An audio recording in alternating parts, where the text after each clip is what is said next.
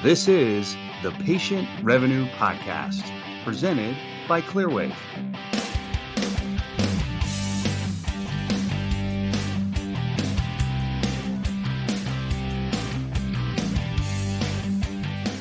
Hi, everyone. Welcome to today's episode of the Patient Revenue Podcast, presented by Clearwave. I'm your host, Matt Harrell.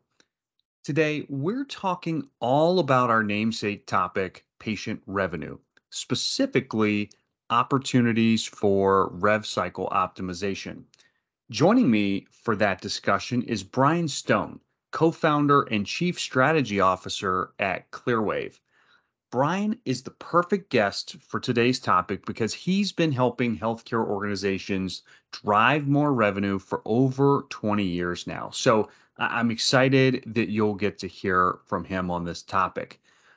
Brian is going to outline 4 ways to better optimize your revenue cycle, and he's got a lot to share, but I want to make sure you stick around and catch point 4 because it can have implications for collections, generating additional premium service revenue, and will save your staff a ton of time on administrative tasks that ultimately cost you money. So stick around to find out what that is. Okay, without further ado, let's jump in with Brian. Joining me today is Brian Stone, co-founder and chief strategy officer at Clearwave. Brian, welcome. How are you today? Great. How you doing, Matt? Doing very well, thanks. Thanks for joining.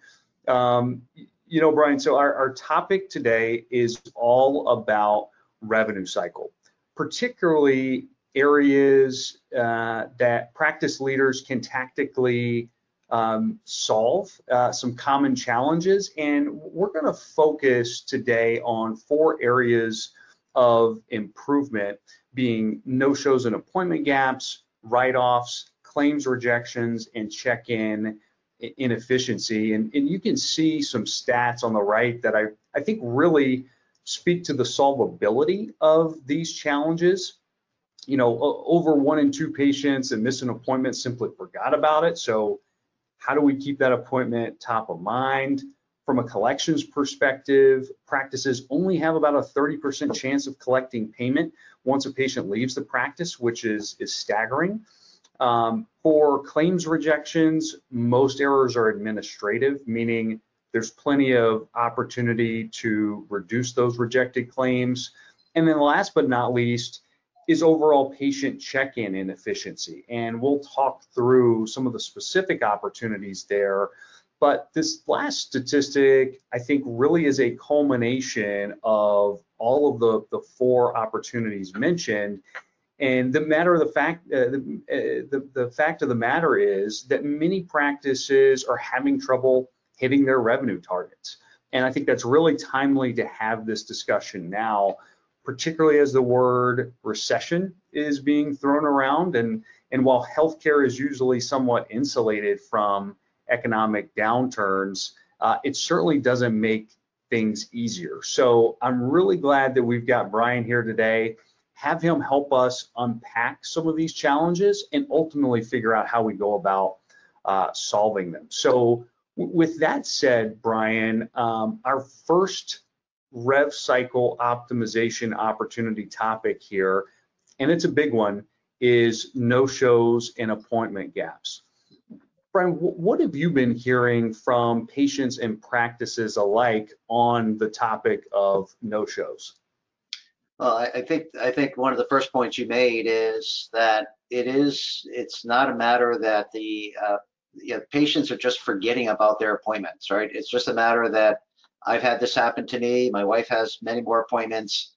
You're waking up at 10 o'clock in the morning. You knew the night before, you had your reminder on your phone, and you just forget about it. You just get busy in your day. So creating a process to be able to remind the patients via email, text, voice reminders, just to show up. And then the other thing is that a lot of practices, they don't have an easy way for a patient to actually cancel, book, reschedule an appointment. So it's really creating, an ability not just to remind them, but also provide them tools to be able to actually make changes, on their own and not have to sit on the phone to make those changes. And to this slide, I mean, this is something that 67% of patients prefer online bookings, right? So the thing is, it's no different than making a restaurant appointment. If you're sitting here today at 10 o'clock in the morning, Matt, you're in town, hey, let's go grab dinner. I don't want to wait until 5 o'clock in the afternoon to pick up the phone, to call the restaurant, to make a reservation, to determine what time. Providing that same open table and that type of experience, patients are expecting that. That's today's reality. They would prefer to schedule appointment and reschedule appointment, cancel appointment on their own terms, not have to do it based upon waiting on a phone during a finite time period. Other things that we're seeing is when you do have a self-scheduling solution, 40% of the patients are actually doing it after hours. So it's confirming the convenience that you provide to your patients to not create a finite period between 9 o'clock, 5 o'clock. Oh, you know what? You're at lunch between 12 and 1. So you call then when you're at lunch. So it's providing the flexibility to allow them to book, at any time. And then the last point, the last thing that we see is about a quarter of the patients, a quarter of the bookings that are taking place online are being done for like next day, within the 24 hours. So providing the tool to allow your patients to do it easily, you're going to see that number one, you're going to fill those gaps, right? The appointment that does the patient that does cancel 24 hours in advance, if you have a self-scheduling tool, you'll see that slot will be booked very quickly and much more efficiently than having someone pick up the phone and try to call you within your office hours. Yeah, I think that makes a ton of sense, Brian. And I think there's some interesting psychology at work there potentially. Just the dynamic of a practice booking you an appointment. Maybe you filled out a form, hopefully gotten in touch with somebody at the front desk staff, and they book you an appointment, and hopefully you then put it on your calendar. I think there's some interesting psychology there where with a self-scheduling tool, it's actually now your appointment. You're the one, you mentioned the word control a couple of times. And so it just creates that dynamic of, oh no, this is my appointment. I created it for this day and time, versus some appointment reminder or calendar reminder that somebody sent me. There's just a little bit of a shift there, but I think it actually translates into pretty significant results in performance and how many people actually show up for that appointment. Yep.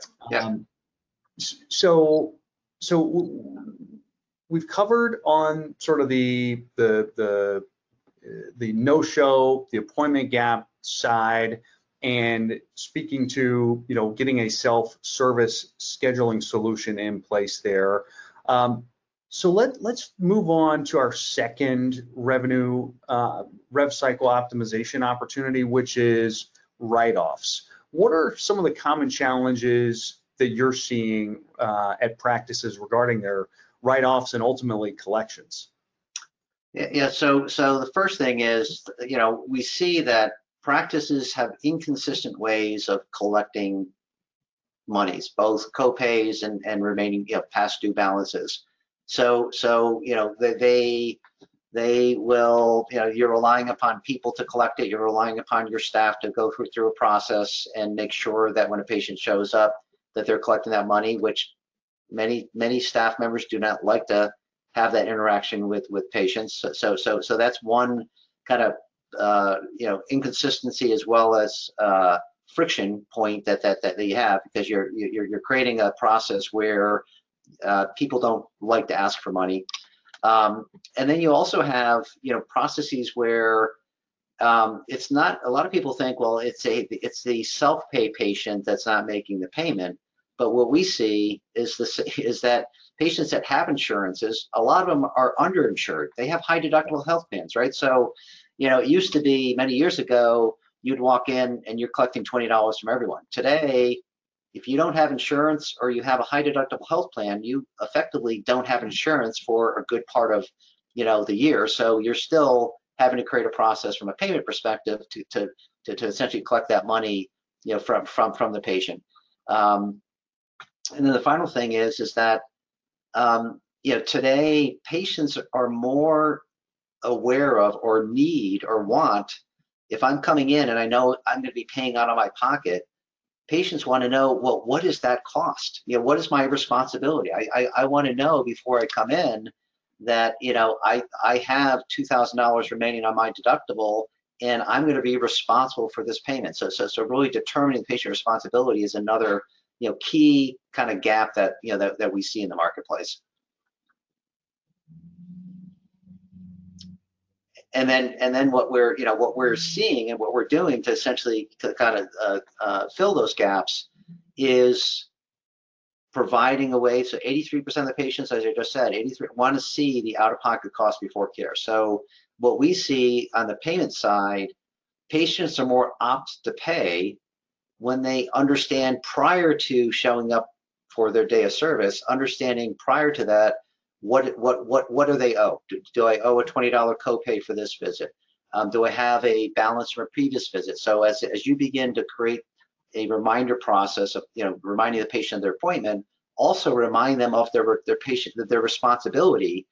And if you do that, you have a much higher success rate and less friction collecting the money, because you're not waiting for the patient to show up to say, hey, surprise, you owe $1,500. If you're beginning to get them through the patient communication reminder system, telling them that, they'll come in and they will be expecting that they're going to owe that money and pay that money. The other thing we see is 45%, about half the patients, will essentially, fail the out-of-pocket medical costs. About half of them, are essentially in that high deductible, bucket. So as I said, they're as much as uninsured. They're insured, but they're underinsured. So you have this whole gap. So again, having a process to collect money from them is critical.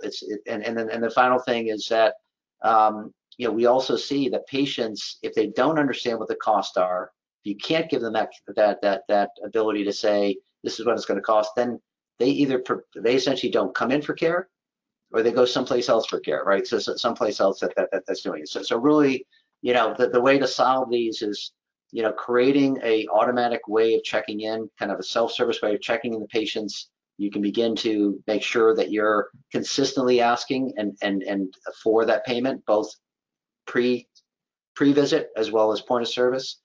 Leveraging real-time eligibility tools to be able to actually know what the remaining deductible, right? So having an eligibility platform that runs the insurance more than once, because if I schedule an appointment 2 weeks out, my remaining deductible is at some point, it could be $1,800. 2 weeks later, I could have claims come through. My deductible by the time I show up could be $900. So making sure that you're running eligibility multiple times, so you know what the current deductible and remaining deductible information is. And then also having, a tool baked in, real-time estimation tools are something that we're seeing in the marketplace today, and are being used more and more to not just comply with the laws that are out there, but actually used to actually collect, what the patient is coming in for that current day of service. Yeah, Brian, and definitely a lot to unpack there. It struck me particularly as you talk about enabling the ability to collect payments at the point of service. Actually, was just thinking about that stat that we shared at the beginning that says that practices only have about a 30% chance of collecting a balance due after the patient leaves the practice. I mean, what a staggering number that is. And I think, dare say, there's probably not many other industries that have that dynamic or that inability, to collect that large portion of their customers' past due balances. But, obviously just a challenge that a lot of practices out there are dealing with. And again, reinforces the fact that you've really got to do what you can to collect that payment at the time of service, because your chances of doing so afterwards are fairly slim. Yep. So and just one other point, Matt, that it's not only, so that's a great point. It's also for the 30% that you're collecting after the point of service, your cost of collection goes up dramatically. So a lot of times when we look at and we share ROI statistics with our clients, we essentially say if you don't collect that $20 copay at the point of service, even if you collect it afterwards, your cost of collecting $20 many times is more than the $20 you're chasing. So it's critical to both, to your point, 70%, if you don't collect it, you're going to write it off 70% of the time, and the 30% you are collecting, your cost of collections, the labor cost that you're going through to collect that money is substantial. Absolutely. Lots of potential leaks in that proverbial revenue funnel there. So that brings us to our third optimization area, Brian, which is claims rejections.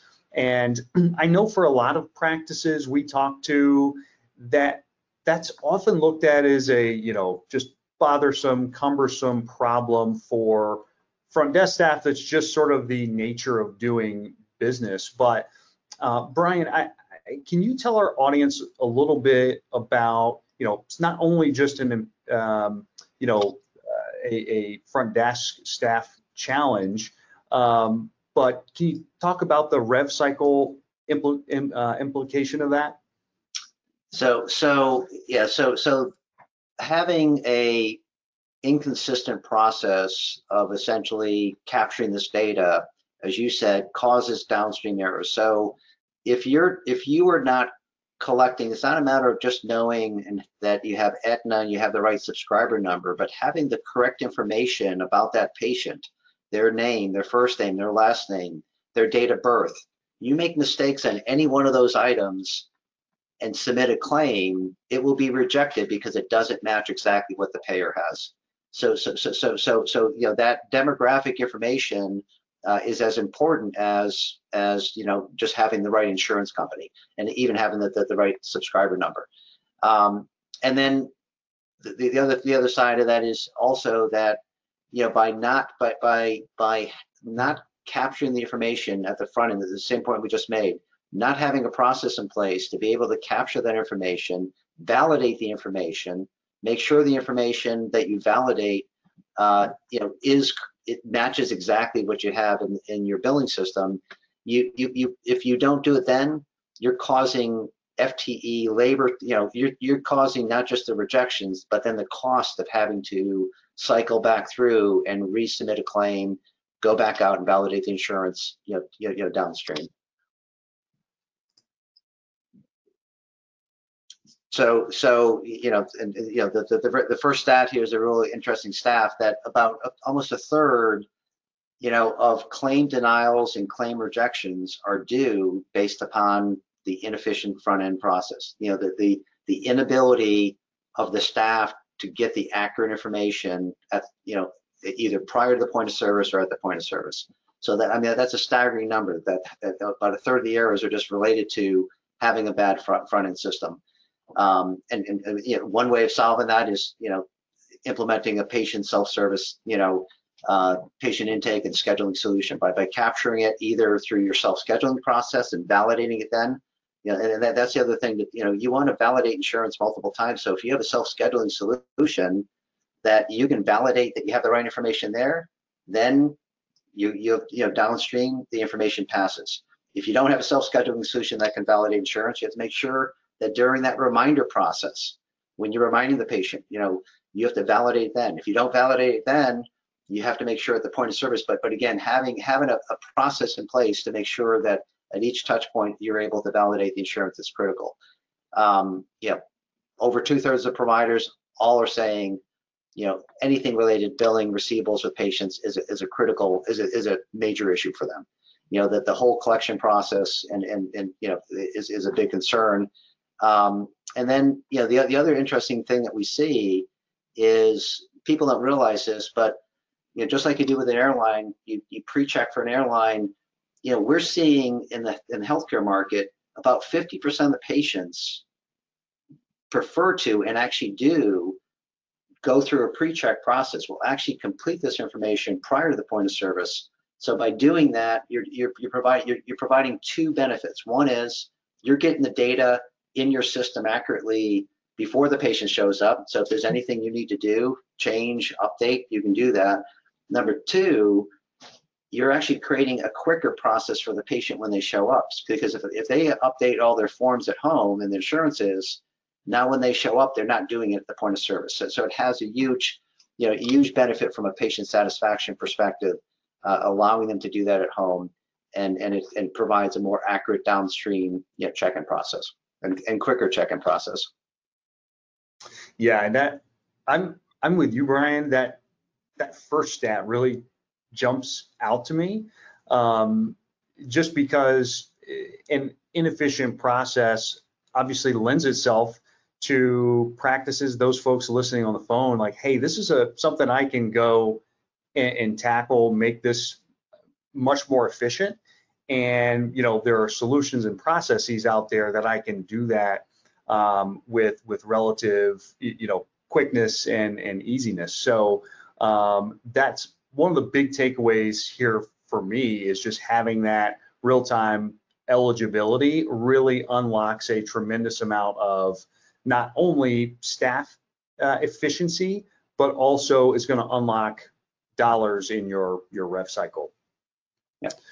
So that brings us, Brian, to our last optimization area, which is all about patient check-in, and an area that I think we think about relative to patient engagement and satisfaction, and rightfully so, but it's also an area of enormous rev cycle opportunity. So Brian, for our last optimization area here, it's really all about patient check-in. And I think it's often an area that we often think about relative to patient engagement, patient satisfaction, and rightfully so, but it's also an area of tremendous rev cycle opportunity. Would you mind sharing with our audience some of the ways that you found that have been helpful in capturing additional revenue as part of that check-in process?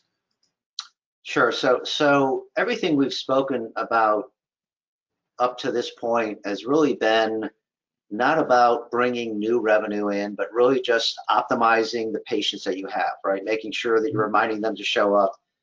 One area that we see that is overlooked is the ability to actually target market to your patients services that you provide that they may not know about. In the ophthalmology space, you have optional services like LASIK surgery, which has a big benefit to patients that essentially are candidates for that. Our dermatology practices, they're upselling facial peels and other types of services that are typically not covered by insurance, but a lot of people. So being able to, during that check-in process, being able to educate the patients about other services. We've had clients that have doubled certain services just as a result of essentially educating your patient during the check-in process. The other thing that we see is check-in solutions that require a patient to have a username and password. Patient portals has been a big thing, or if you have to download an app. We see that very low. I'm sure the audience will attest to this with the patient portals. It's like if government paid for patient portals to be out there, EMRs were deployed, and you get 10% adoption. So creating processes, check-in processes that don't require username and passwords are critical. And then the ability to actually be able to create a process of during check-in to be able to collect past due balances in addition to the co-pays of the current day visits. That's another way of making sure that you don't just send a statement out, but when the patient's there, you create essentially a check-in and digital process for them to collect and have technology collect versus people.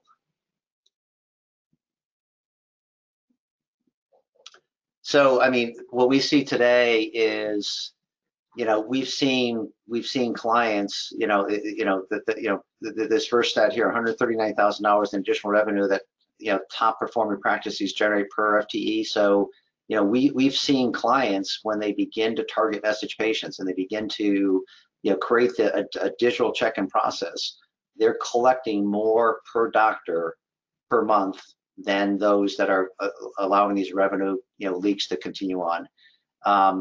We also see that 90% of practices say, so 90% of the practices are saying that their costs are rising faster than revenue. I remember talking to a large orthopedic group, and that was the first point their CFO made. They're sitting there saying, my fees go down every single year, but my costs are going up. So how do I maximize what I have? Because every year the payer's coming in and negotiating my fees down, and while my costs are going up in the opposite direction.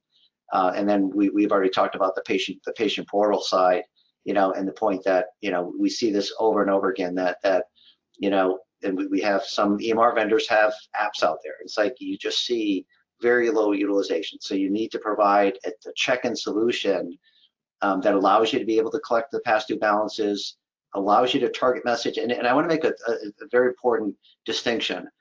This isn't ads. These are not pharma ads. These are not ads coming in from a third party based upon information we've collected. This is a practice controlling based upon your age, the appointment type you're coming in for. So what we see in the ophthalmology space, you see, okay, you want to target both men and women between the ages of 25 and 55. Those are the candidates for LASIK surgery.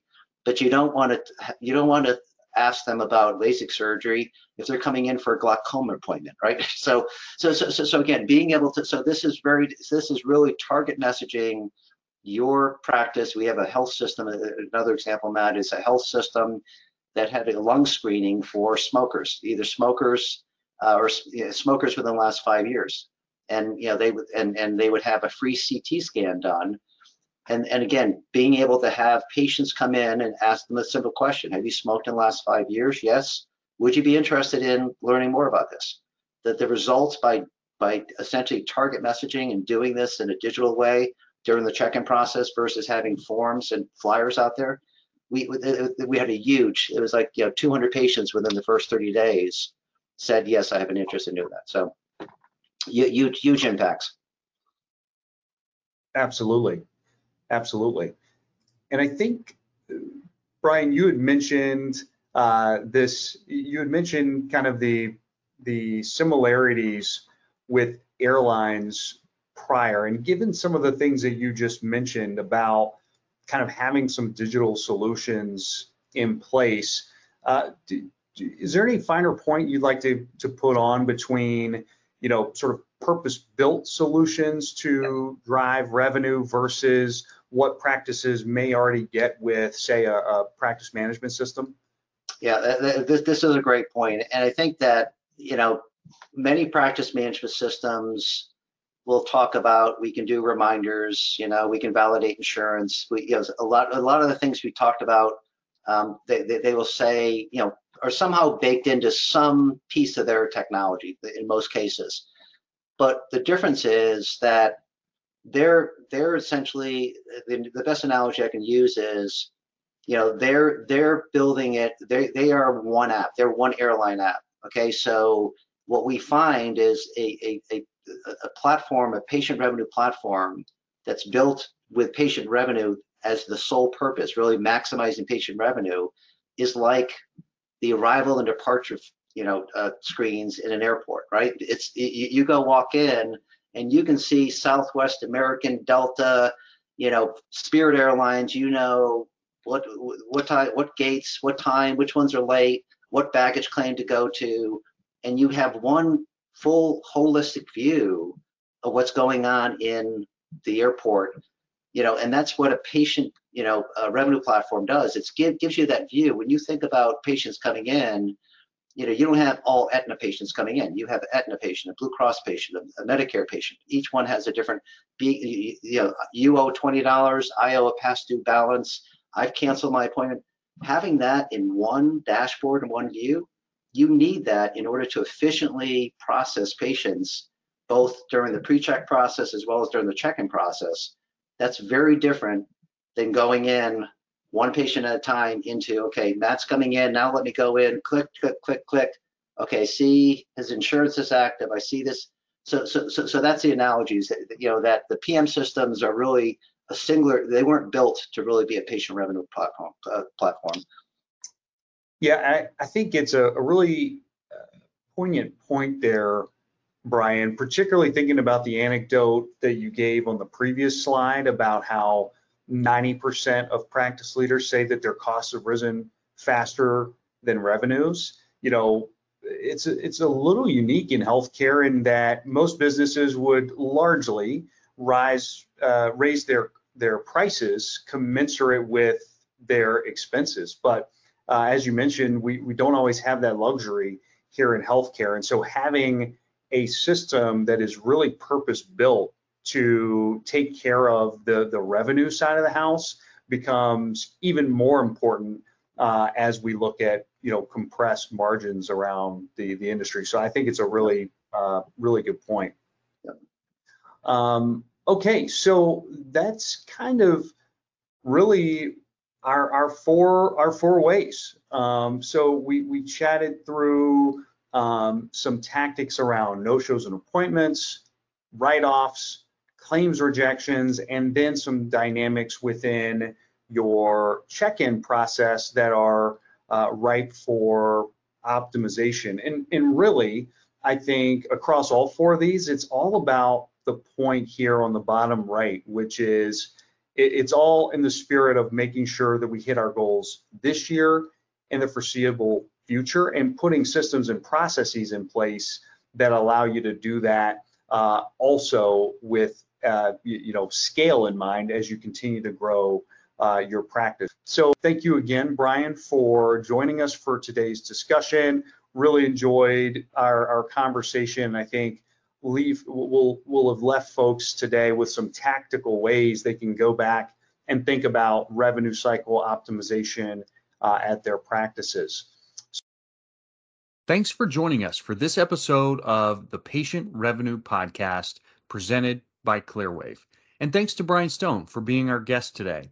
If you enjoyed today's episode, be sure to like and subscribe to our channel wherever you get your podcasts so you're always up to date on our latest content.